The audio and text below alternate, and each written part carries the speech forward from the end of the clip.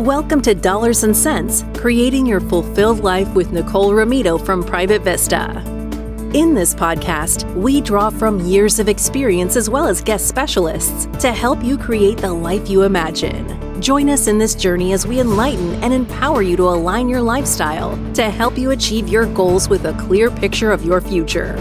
Now, let's get to the show. And welcome to the Dollars and Cents podcast with your host, Nicole Romito. Nicole, good to be with you. How you doing today? I'm doing great, Bill. As always, it's good to be back in studio with you.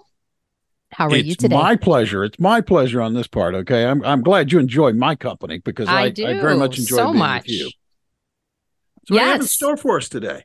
Well, as I think you know, and our listeners know, I always get super jazzed when I have one of my colleagues on as my guest in studio. And I have Jeff Toner in studio with me today. Hi, Jeff. Welcome. Good morning. Good morning, Nicole. How are you today? I'm very good. Great. So Jeff and I are going to talk about estate planning, which on the surface might seem like a dry topic. And I know Jeff and I are going to talk about it's one that often people want to avoid or put at the very end of their to-do list. But we're going to talk about why it's more important than ever to be thinking about this and trying as much as possible to think about it ahead of time before you would even need the documents to come into play. So that's what we have teed up for today, Bill. For our listeners, before Jeff and I dive into that topic at hand, I'd love to share a little bit about Jeff's background. As I mentioned, I have one of my partners, Jeff Toner, with me today. He has spent his entire career in the financial planning services industry. He actually was on the forefront of when our industry was being born, if you will.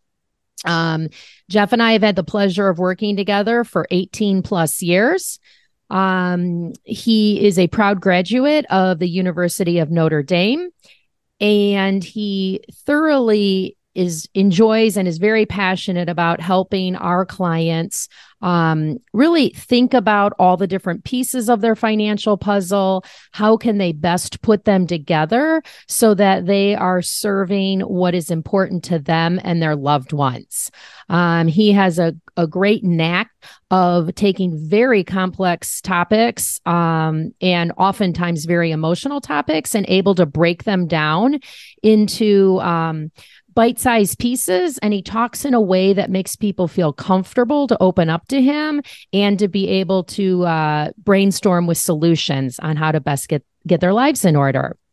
Jeff, now that our listeners know a little bit about what you do professionally, would love for you to kind of share. I've had the pleasure of meeting your lovely wife, Maureen, but what you and Maureen enjoy doing when you're not working.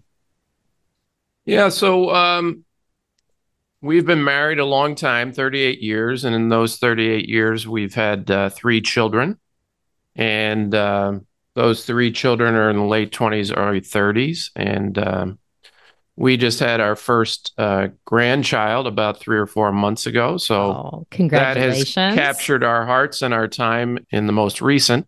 Aww. But overall, we spend as Nicole knows, we come from big families, so there's a lot of time spent with our family, either going out to watch sporting activities or plays or just having a Sunday dinner together. So we're into being together and doing things together. So that fills up a lot of our time, and we love it.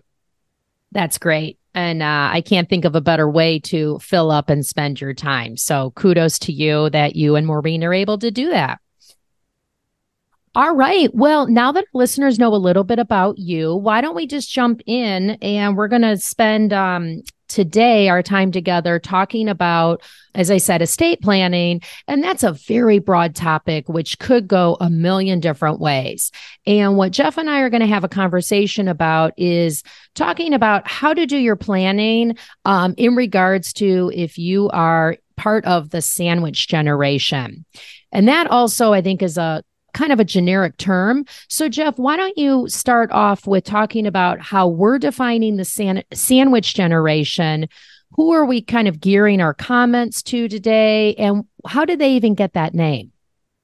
Yeah, I think this name came back. I forget exactly the original source, but I think it was like a Newsweek or a Time magazine, and it's probably a 20 or 25-year-old kind of concept. But the idea was that people in their 40s, 50s, and 60s are kind of in the middle of dealing with obviously themselves and their generation and their issues, but they have children that they have to worry about and help along. And they also have typically parents, whether it's one or two, parents still in the picture that they're, having to manage 2 and 4. So the idea here is, I think a lot of times people think about, my estate planning or what I need to do for myself.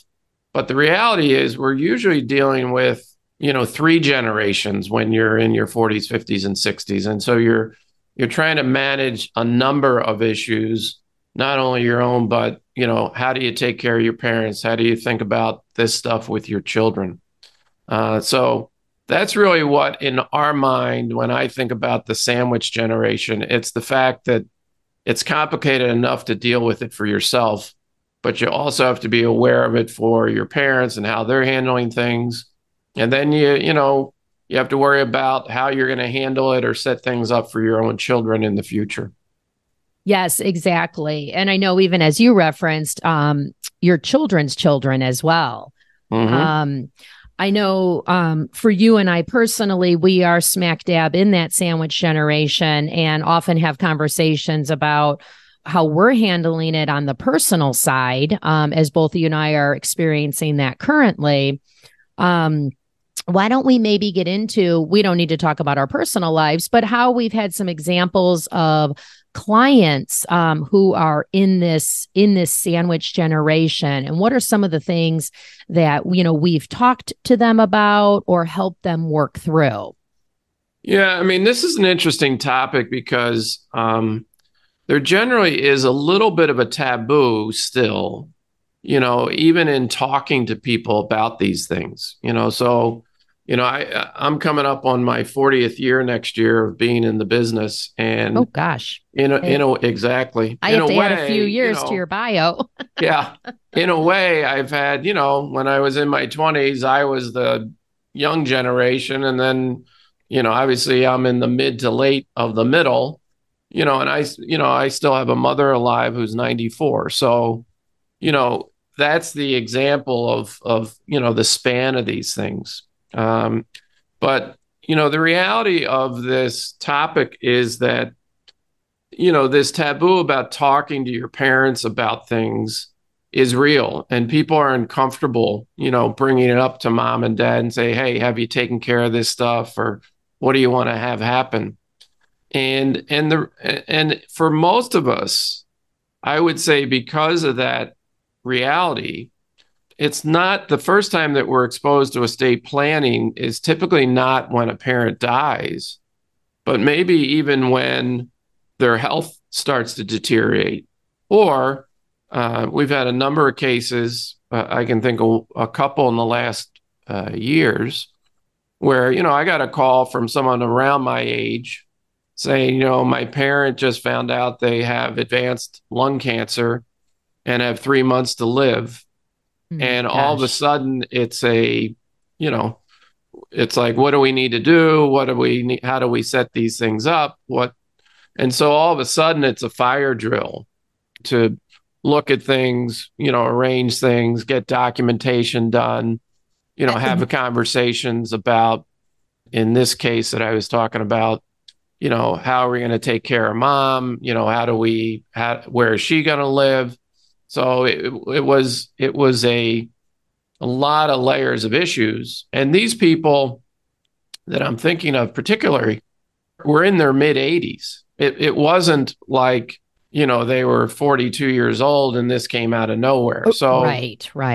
The point is that there's a lot of situations where, our first experience as the sandwich generation is dealing with our parents and their estate plan and their estate needs. I had another one, and these are probably the harder ones, As people have lived longer and longer, there's more issues that we're finding with the mind and the ability to manage things. And we kind of joke as we all get older about, we're forgetting things and we can't, remember what we ate for breakfast type of things. Exactly. Or why did I walk into the copier room? What am I doing in here? Yeah, but as we see our parents age, that becomes much more of a significant issue when you're worried not only about their physical health, but really their ability to manage their own affairs. Yes. And so, dementia or Alzheimer's or some form of those type of issues, a lot of the times as someone who is the child of someone starting that, it's a very difficult matter to manage because the parents typically aren't willing to admit, or maybe even that they don't understand that their capacity is slipping. Right. And so, when's the right time? What's the right way to do it? How do you have these kind of conversations so that in the scheme of things, you're trying to do what's best for people. But sometimes it's not obvious. It doesn't happen on a Monday. It happens over a period of time, and it can be uncomfortable sometimes, bringing up those kind of topics with people. And I agree. And a couple of things I know as I'm thinking about as you're, sharing your thoughts and our experiences are, it's certainly uncomfortable for the parent to acknowledge or admit that they're starting to decline, from a physical or mental capacity. But I think it's hard as the child, even though we're adult children, it's still hard to see your parents going downhill and admit it as well. One of the things I say, it's funny as you get, I'm 61 and, there's certain things in my life that I was, prepared for. There's certain things in my life that I thought were going to be part of, what I was responsible for. My current joke around this to deal with it is I didn't realize I was going to have to raise my parents. Because it just is one of those things you just never think about it that way. You just, they were always your mom and dad. They knew everything, and they took care of us. And so the roles do really reverse, and in a sense, it's kind of it's an unusual twist, and you're not necessarily prepared for it the same way. If you had a new child and you're like, okay, here's how we do this. It's a little bit of uncharted territory as to, the way to do it and the issues that you're going to have to deal with. Absolutely. I agree. And again, I know you and I have talked about this as we've gone through it and are going through it. Hopefully your mom and my dad aren't listening to this, so we can use them as examples. I know my mom can't log into anything, so we're safe. She probably doesn't have her hearing aids in either. Exactly. So we're okay. But also too, so it's not only, you as the child, but if you're not an only child, then you have siblings who may or may not be in the mix. So that adds another layer of potential complexity, potential discord.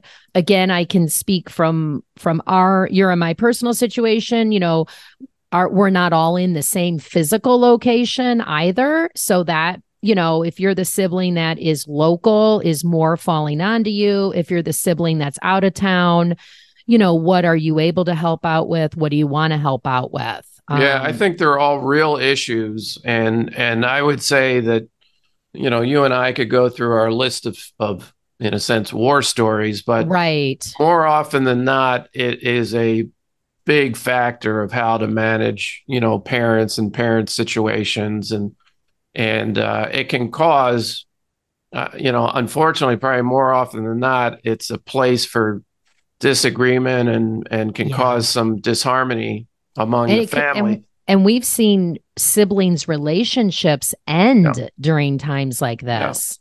Yeah. And that, as we get into this is one reason, in a sense, we worry about the taboo of talking about to our parents about this stuff. But when you start to widen this out a little bit, and understand the potential issues that could come along, Right. I think it's worth the conversation for some of these other issues that we're bringing up, because having that conversation and creating those pathways so that information flows, and parents, and parents are able to express what their desires are and what's important to them.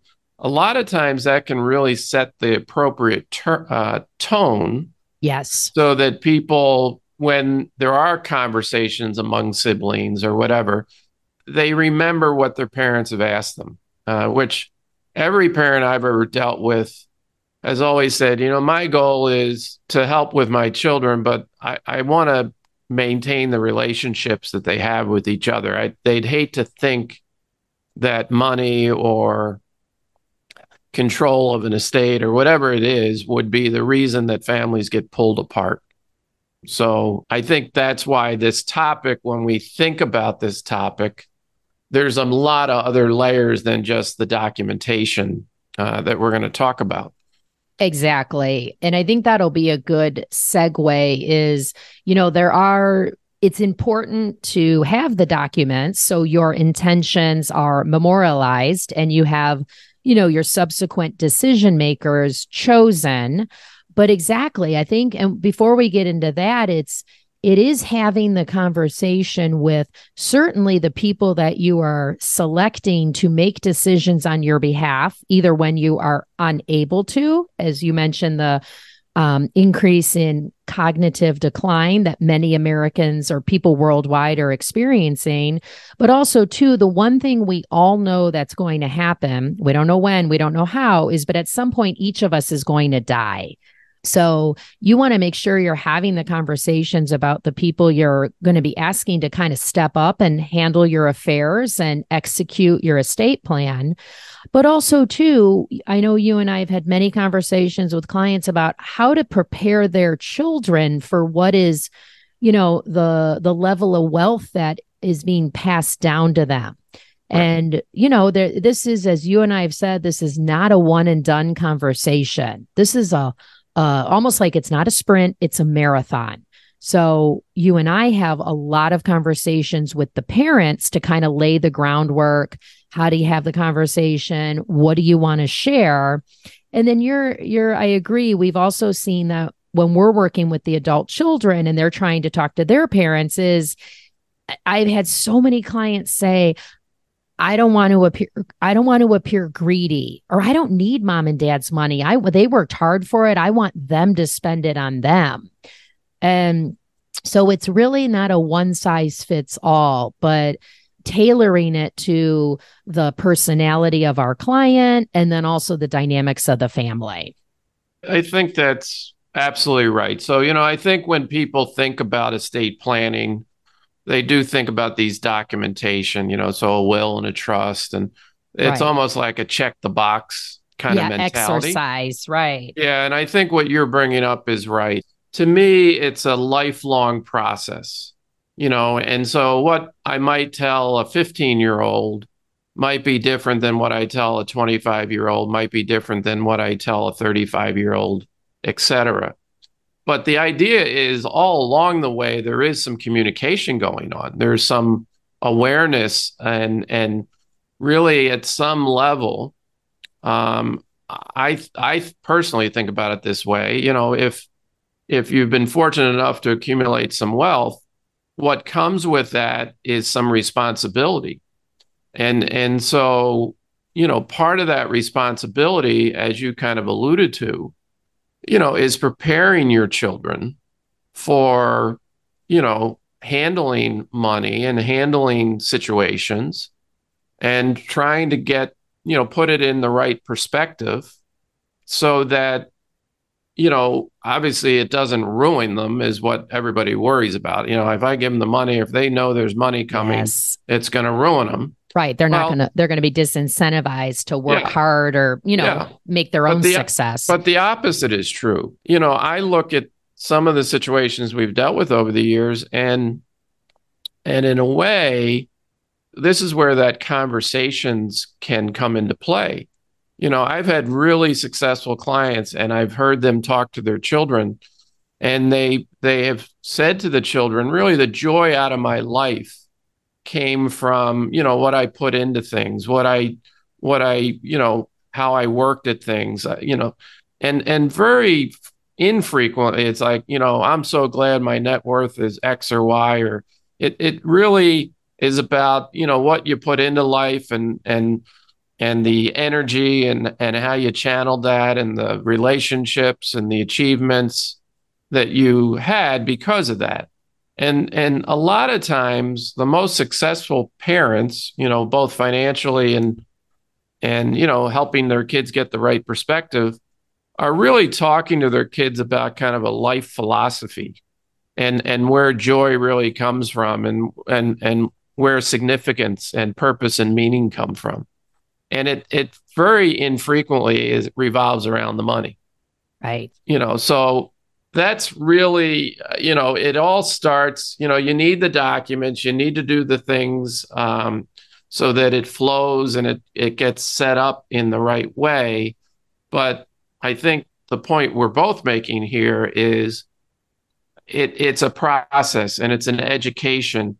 And in a sense, it's also a responsibility of starting to prepare, whether it's a spouse, whether it's a child, whether at some point, we're now into grandchildren with some of the people we work with.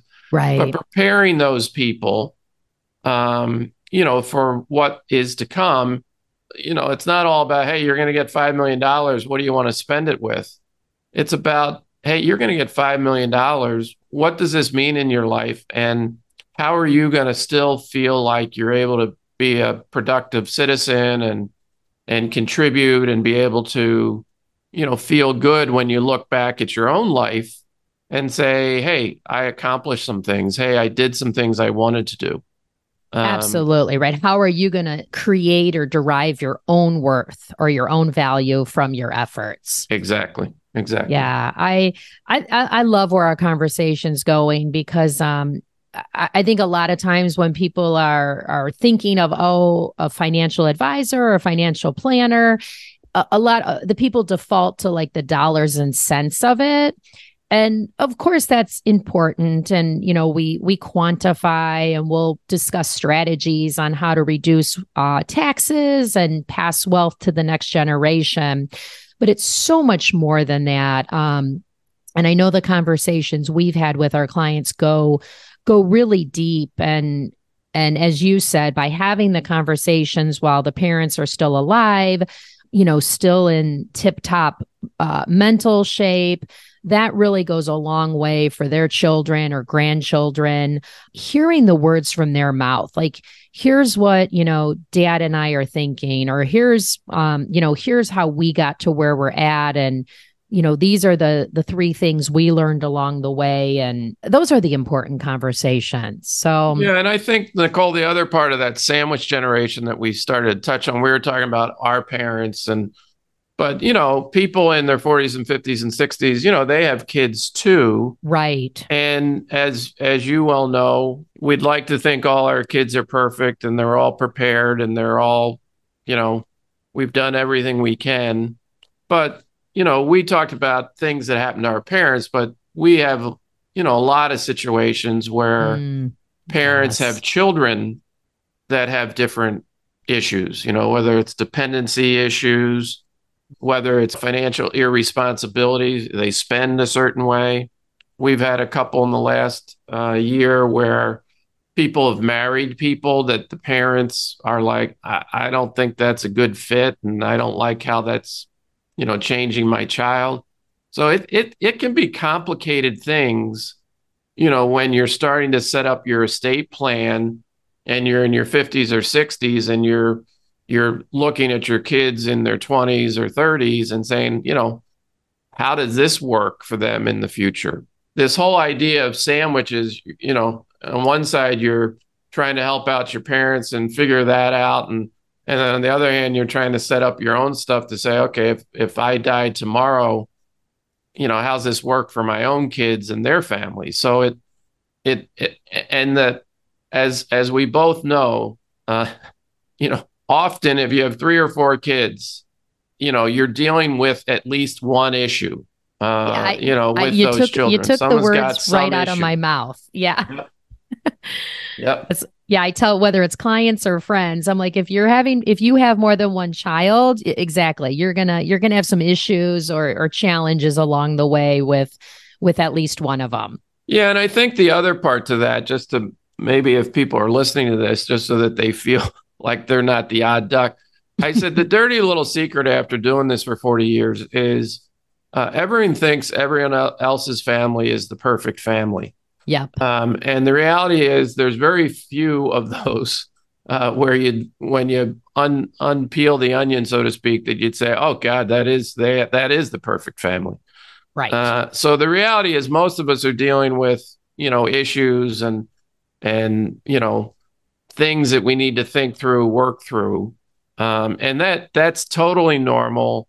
And there's ways to deal with these things. But, you need to think them through so that you don't end up creating problems if you had just thought them through in a different way. Yes. Yeah, I completely agree.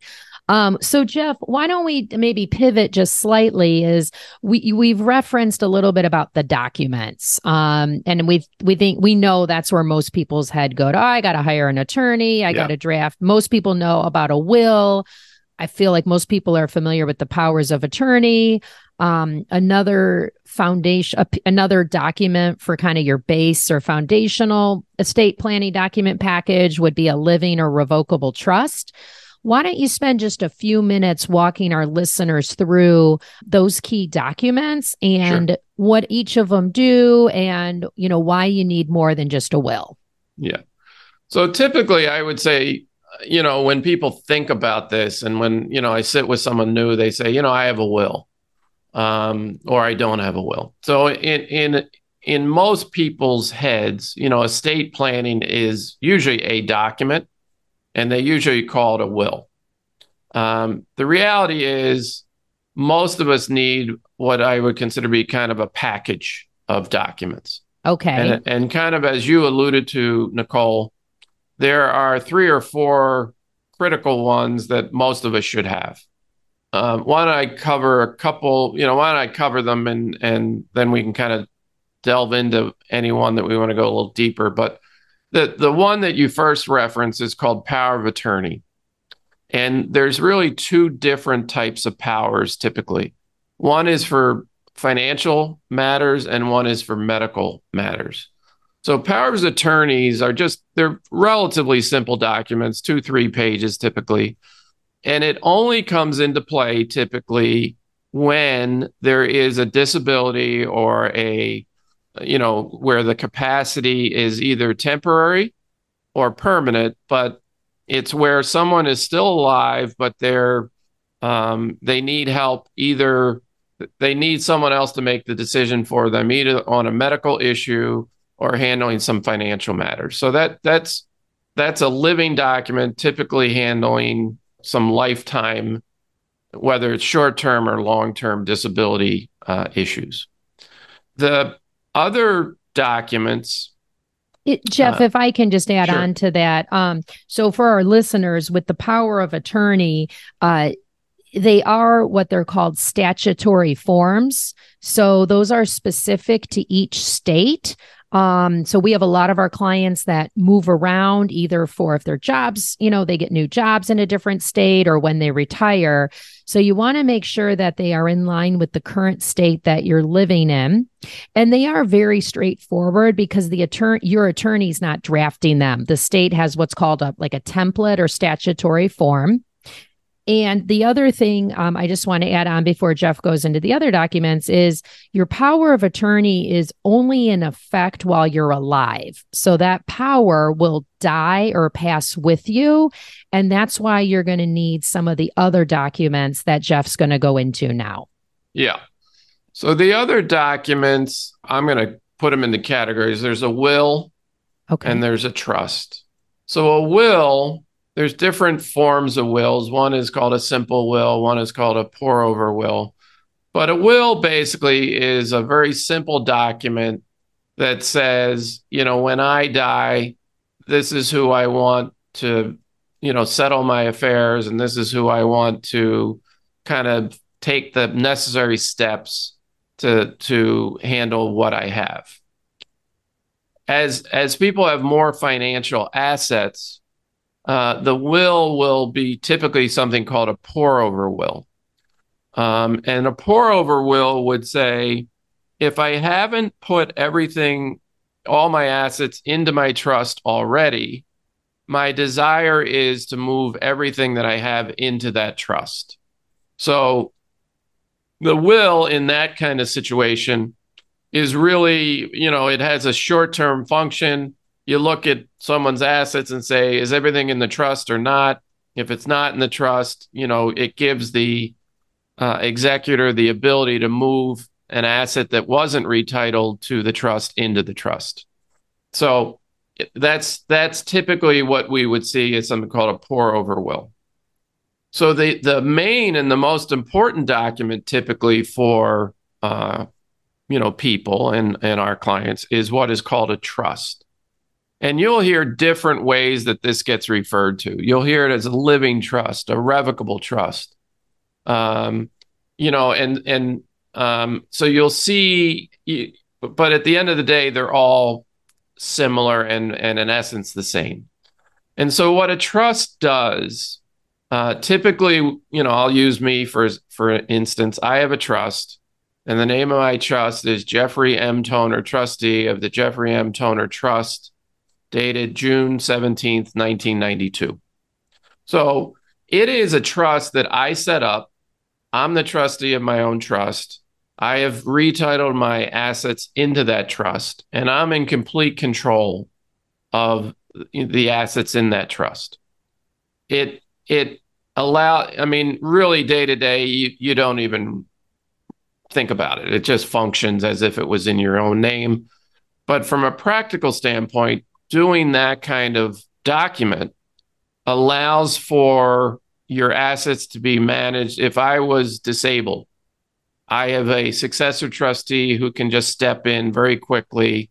I don't have to retitle anything. I don't have to, show anybody any new documents, so to speak. So it handles a disability. It also handles when I die. It says, here's what I want to have happen with my assets when I die. So it's all kind of laid out. It's all handled.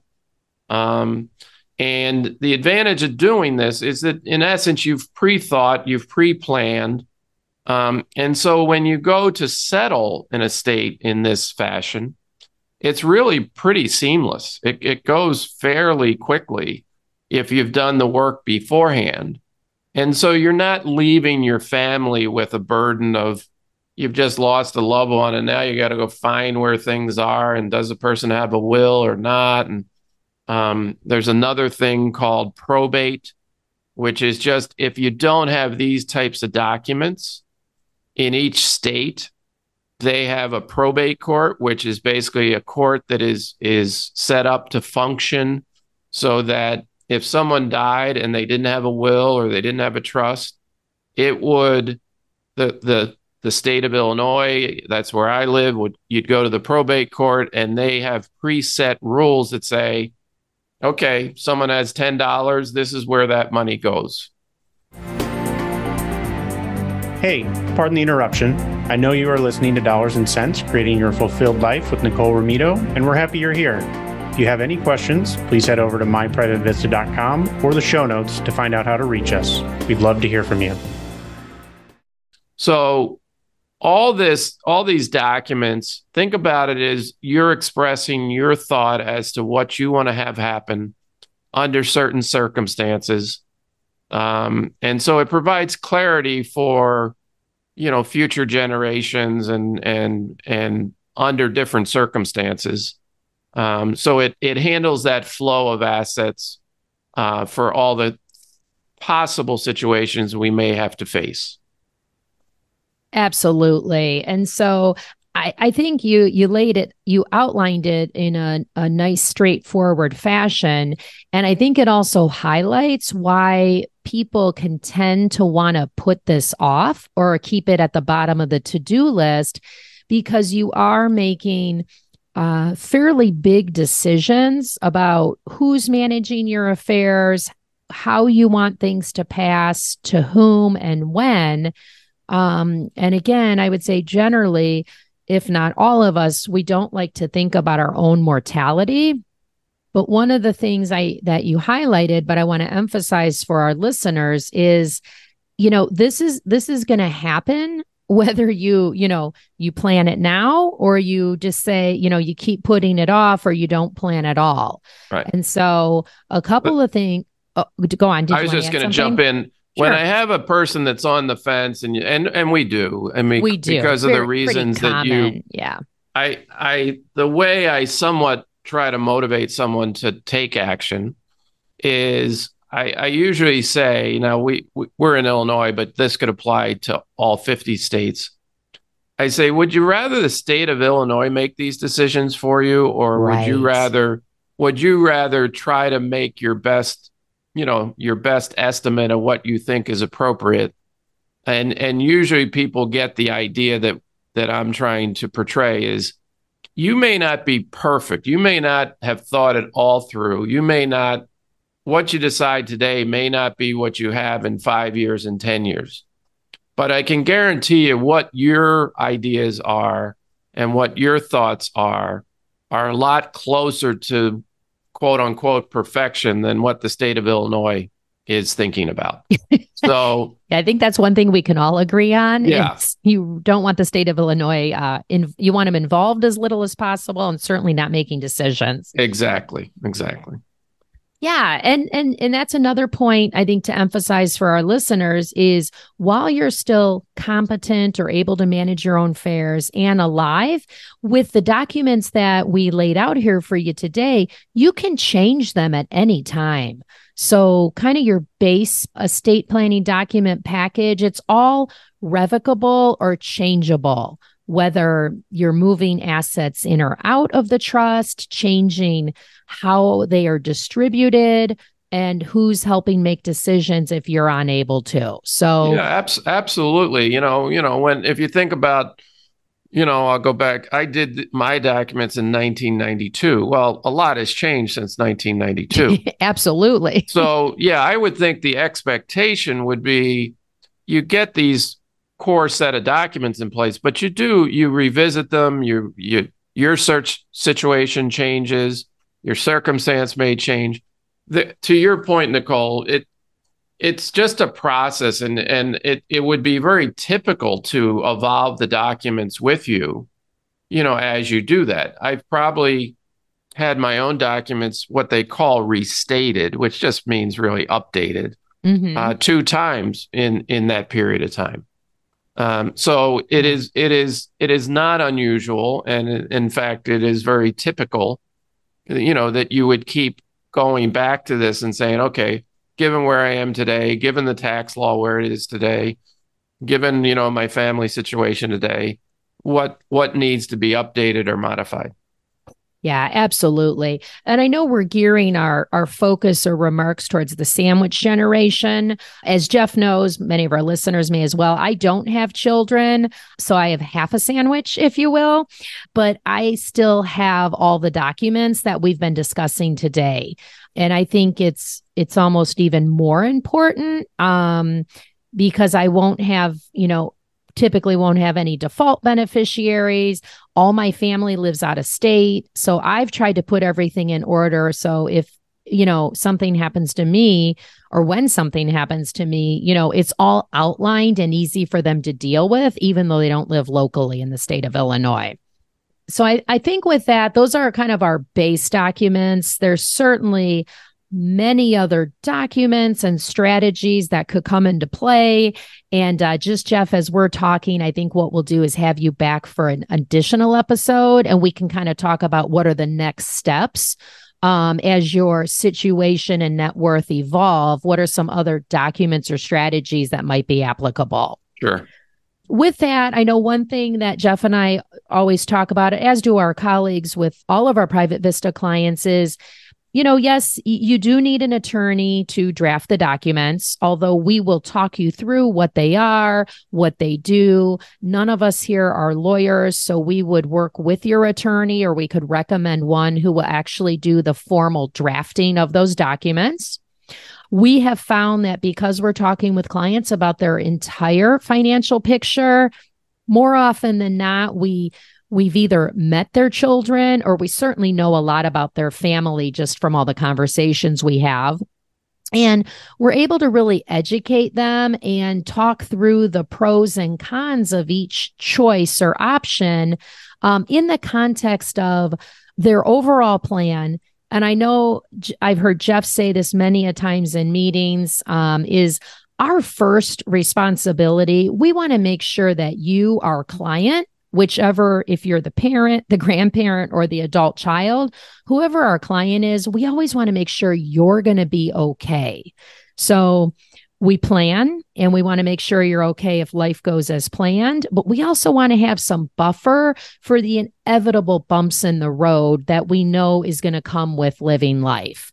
So oftentimes we have found that it's easier for clients to make these decisions and then move forward because they have a full understanding that they're still going to be okay and able to live life how they want to. Jeff, why don't we talk a little bit about, is there anything I would say that you want to talk about, like any additional reasons of why it's beneficial to, have these conversations before you need to and have the documents in place? Maybe we can kind of wrap up with some key takeaways or anything else you wanted to make sure to highlight for our listeners. Well, I think it kind of goes back to some of the things that we've talked about before. I think being proactive about this has a number of benefits. An important one is, I think all of us want to have a sense of control over what really does happen. So by going through this process, in a sense, you're making the decisions. You're saying, this is what I think is best. And so for me personally, and I think when we deal with clients, that's a very motivating factor, is that at the end of the day, they can put their head on the pillow and say, I've taken care of these things, and I'm comfortable that what I've set up will work and will help the people that I love and all those types of things. So I'd say the first part about estate planning and just being in it is the fact that if you do it, the outcome is reflective of what your goals, your values, all those things are. So that's pretty motivating. Absolutely. I think the other part, and we've touched on this a little bit, is it allows you also to educate, provide clarity for your family, do more of those types of things so that, the ability to communicate that to your children, the ability to explain that to your children really magnifies the outcome, being positive. When you, as the parent with your child, you say, it's okay to talk about these things, it takes that taboo away. And therefore, there's more of a free flow of information. And so you can help those children start to understand why you're doing things and what that means. And if there was issues between siblings, you can answer their questions. And a lot of times, just being able to feel comfortable about having conversations reduces the stress level among families dramatically. There's no secrets. No one's trying to do something, nefarious on the side. So right. It just helps achieve what I think most of us would be a, harmonious family into the future. We really haven't touched on this at all, Nicole, and it's probably, as you kind of alluded to, better in another conversation. Mm-hmm. But a lot of times estate planning, when you have, significant wealth, estate planning also has a reduction of tax aspect. And it has, the other way to think about it is it allows you to keep more money in the family. So, you've taken 30, 40 years to build up this wealth.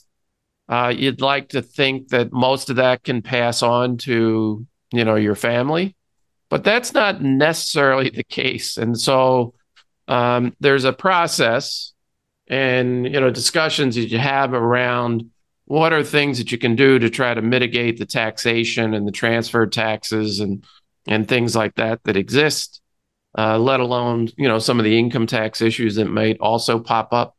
So another reason to do this is to try to at least understand and maybe manage the tax aspect of it. And really finally is kind of what we, if I think about why do we get up in the morning anyway? A lot of us are motivated by trying to make the world a better place and specifically, trying to help the people that we love. So that has a lot of layers to it, and we've touched on a few of these. It's, getting the right documentation in place. It's opening up the lines of communication. So it's okay to talk about this stuff.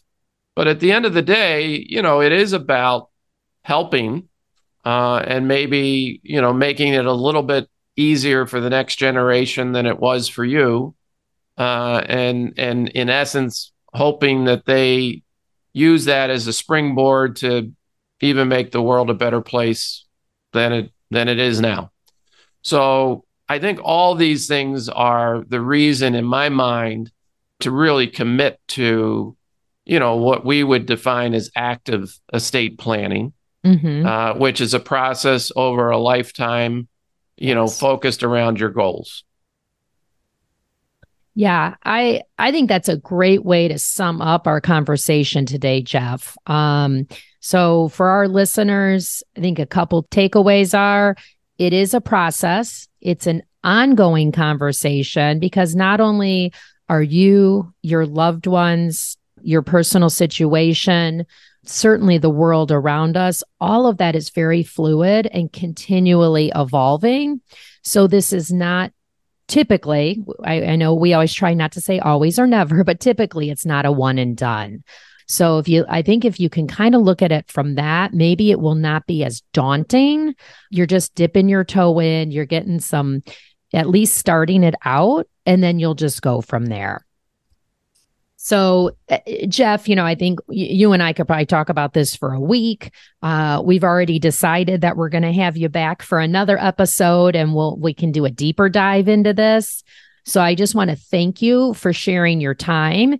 And what I know is just a sliver of your wisdom and experience with our listeners today. So I appreciate you taking time out to chat with me today. Happy to do it. And, I would encourage people to take this on. And I think at the end of the day, I think they'll feel like it was an important step as part of their kind of overall financial plan, but also just their overall family plan for money and handling aspects of life. Oh, I love that. I love that because so often people think you and I and our colleagues are just, up to our eyeballs and spreadsheets and projections and present values and things. And it's so much more than that. And you hit the nail on the head with it's taking care of your family, your loved ones. And how do you do that in a way that works for your individual situation? Exactly. So with that, I think, as you know, I ask each of my guests, if you could live anywhere in the world, you didn't have any type of constraints on you, whether it's financial or time or, anything dictating you're in one physical space, where would you want to live and why? That's a good question. Well, thank you. I think there'd be a lot of potential areas for my answer, but the general answer would be somewhere on an island with a beach, with a breeze of some sort, and a little bit of shade from a palm tree or something like that, just because of my skin, my sensitive skin. Your fair complexion. Exactly. But it would revolve around something like that. And hopefully I each year can get a few weeks of that into my calendar. Oh, sounds delightful. All right. Well, thanks again for joining us today. And we'll look forward to having you back in a future episode. Okay. Thanks. Have a good day, everybody. Nicole, I always enjoy listening to the answer to that question. I know, I do too. It makes me think every time about, God, where would I be? What if Nicole asked me that question? I don't have an answer yet. Oh, but I have a different answer every time somebody, is on the show. If I could add one observation to today's conversation, and it's a personal one, it's that, in the instances of people I have known, when there have been issues over estates, it has been because there has been a lack of transparency between, in these cases, like parents and the kids and stuff.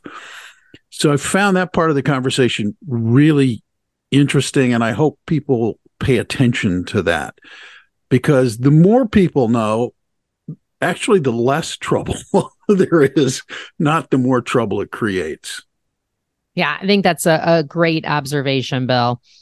So I also think it starts with, the more I've done this with people, I have said to parents who are in their 70s and 80s, like, it's really your responsibility to open this conversation, because it's not comfortable for a 40-year-old to say to a 75-year-old, have you done your estate planning, and can you share that with me? But because it does sound like, what are you trying to put me in the grave early? Right. And it isn't. And I think that's what I've said. You really should open these lines of communications, because, to your point, Bill, the other thing Nicole and I have seen, people get into this weird psyche, even with the documents. It'll say, hey, if I die, I'm naming, Bill as my executor or backup trustee. And that kids will be like, geez, why didn't they name me? And why didn't they, and I'm like, yes. Hey, if you really knew what that was, you would be thanking your parents, not, exactly. Because it's a thankless job, and it's a pain in the ass job. Yet people, kids, even it's amazing to me. Kids in their 50s and 60s are like, I'm so mad my parents named this other person. You're like, how old are you? You sound like a 4-year-old, like, mom loves me better, and they just, so it gets down to what you're kind of alluding to. The perception of a lot of these things is what causes the problems. It's not the reality. And if you don't have those conversations, then, it's like a lot of things. If you leave it unanswered, then the people, in a sense, can fill in the answer any which way they want. Exactly. And it's the miscommunication or the perception, my perception of this and the reality is that. It's when those things don't line up that we see a lot of family strife, and it's not easy. So. No, and it doesn't have to be difficult. It doesn't have to be hard. It doesn't. And you're right. Like, the more people know, usually the more people know, the better the situation ends up being. I think especially in estate planning, a lot of times in estate planning, there's this perception that's really secretive. And Nicole and I have a lot of situations like, I don't know what my parents are doing. Right. I'm sure I'm going to get screwed, or I'm sure they're going to favor, Mary over me because they spend more time with her. And it's all these kind of, perception issues. And they could be sitting on those issues for 20, 30 years. It's one of those things, I think we can't get to 100%, but 90+% of the issues that we see could be avoided if there was conversations. And then the rest of it is just, the reality that we see too is often if you have 3, 4, 5 kids, those kids in their 40s and 50s, they're at different financial positions. So some of them may not need it. Some of them may, have different ideas of what should be done. But again, I think just opening the door to conversation is the most important aspect of this. I 100% completely agree and add my hearty amen to that. As a matter of fact, Thanks for the conversation, folks. I really, really appreciate it. Nicole, people who regularly listen to this podcast know that this is what they can expect when they listen. People who may be listening for the first time may be thinking, I'd like to talk further with those folks. How can those who want to get in touch with you reach out to you? Yeah, absolutely. The best way to get in touch with whether they want to talk with me or Jeff or any of our advisors at Private Vista, there's two ways. You can call 312-831-4370, and Lorena, our receptionist, can get you in contact with Jeff, me, or again, one of our colleagues. Or you can go to our website at myprivatevista.com. And near the upper right-hand corner of our homepage, there'll be a Contact Us button, and you can put your information there. And we do ask, please reference that you're following up on this podcast episode. And again, we'll get you in touch with Jeff, myself, or one of our colleagues. Fantastic. Thank you, Nicole. And thank you, listeners, for taking the time to listen to this episode. I hope you found it informative and useful. And if you like it and you're not already a subscriber, hit the subscribe button, for crying out loud. That way you don't have to think, where did I see that or hear that? Or no, if you're a subscriber, it gets delivered to you on whatever listening device you're using, and you won't miss another episode. We also humbly ask, maybe think about giving it a rating as well and sharing it with others so that you can help spread the news about this podcast. Thank you for listening. I'm Bill Tucker, and on behalf of everybody at Private Vista, thanks for listening. And remember, do not wait to live your best life. Live it today. Thank you. Thank you for listening to the Dollars and Cents Creating Your Fulfilled Life with Nicole Romito, sponsored by Private Vista. Visit our website at www.myprivatevista.com or give us a call at 312-831-4370. And don't forget to click the follow button to be notified when new episodes become available. Private Vista is a group comprised of investment professionals registered with Hightower Advisors, LLC, an SEC-registered investment advisor. Advisory services are offered through Hightower Advisors, LLC. This is not an offer to buy or sell securities. No investment process is free of risk, and there is no guarantee that the investment process or the investment opportunities referenced herein will be profitable. Past performance is neither indicative nor a guarantee of future results. The investment opportunities referenced herein may not be suitable for all investors. All data or other information referenced herein is from sources believed to be reliable. Any opinions, news, research, analyses, prices, or other data or information contained in this presentation is provided as general market commentary and does not constitute investment advice. Private Vista and Hightower Advisors, LLC, or any of its affiliates make no representations or warranties expressed or implied as to the accuracy or completeness of the information or for statements or errors or omissions, or results obtained from the use of this information. Private Vista and Hightower Advisors, LLC assume no liability for action made or taken in reliance on or relating in any way to this information. The information is provided as of the date referenced. Such data and other information are subject to changes without notice. This was created for informational purposes only. The opinions expressed herein are solely those of the authors and do not represent those of Hightower Advisors, LLC, or any of its affiliates.